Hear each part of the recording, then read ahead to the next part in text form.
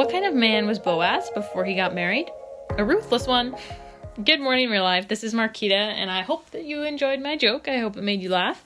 And today is Tuesday, which means that there's real life tonight. So hopefully you can tune in to the live stream. And then after the live stream, there is the Zoom meeting, which gives you a chance to connect with other people you maybe haven't seen for a while, and a chance to be in community as well as we can be right now. And so hopefully you're able to tune into those. And if you're not, you can always tune in and listen and watch the real life after, even when it's not currently live. So hopefully at some point you have the chance to be able to listen to the message. And I hope that you have been enjoying the devotions this past time. I have really enjoyed listening to other people and what that they're gleaning from the readings. Today is Matthew 26, which we are reading. And there's a lot of things in this chapter and a lot of things that we can read and apply to our life and a lot of things that we can learn from. After reading it, what really I felt like I could apply to my life was Jesus going to pray. And I will start reading in verse 38, which says, "Then he said to them, 'My soul is very sorrowful, even to death. Remain here and watch with me.' And going a little farther, he fell on his face and prayed, saying, 'My Father, if it be possible, let this cup pass from me. Nevertheless, not as I will, but as you will.' And then jumping down to verse 42 says, 'Again, for the second time, he went away and prayed, My Father, if this cannot pass unless I drink it, your will be done.' And then in verse 44, he again prays those same words. And I really like this example that we're given, because I feel like it helps me to have a more tangible idea of Jesus being fully God and fully man. We know that he was fully God and fully man. We know that he never sinned, but yet he felt the emotions and went through things that we did. And this is a really great example to me of how he did that. That he went and prayed and said, 'If it's possible, let this cup pass from me.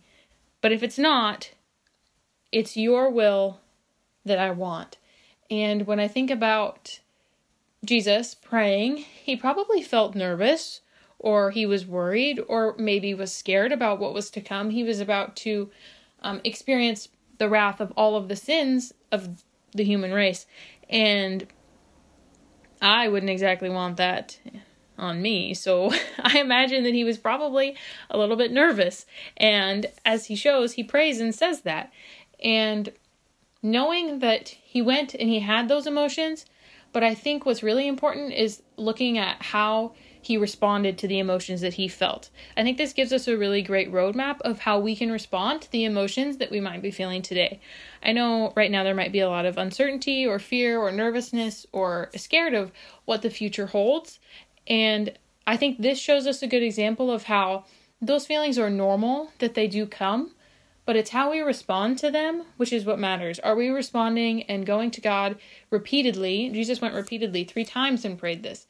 Are we repeatedly going and saying, "Lord, can you help me? I'm nervous, I'm scared, but I know that your will is the will that I want."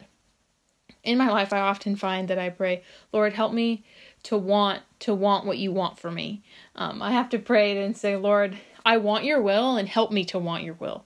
And I think that that's something that can be important, is recognizing that those feelings we feel are normal, and we just need to look at how we're responding to those. Are we responding in the way that Jesus did? Are we able to pray?